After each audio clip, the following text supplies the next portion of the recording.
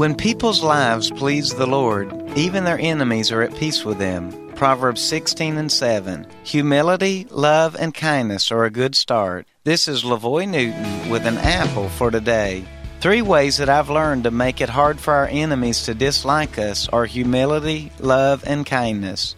Humility is an attitude that realizes that everyone is important. We are not better nor inferior to anyone else. Jesus has taught us to love our enemies. This is sometimes easier said than done. Guy Dowd once said, "We can only love God as much as the person we love the least." That statement has given me motivation over the years to love those who may not even care for me.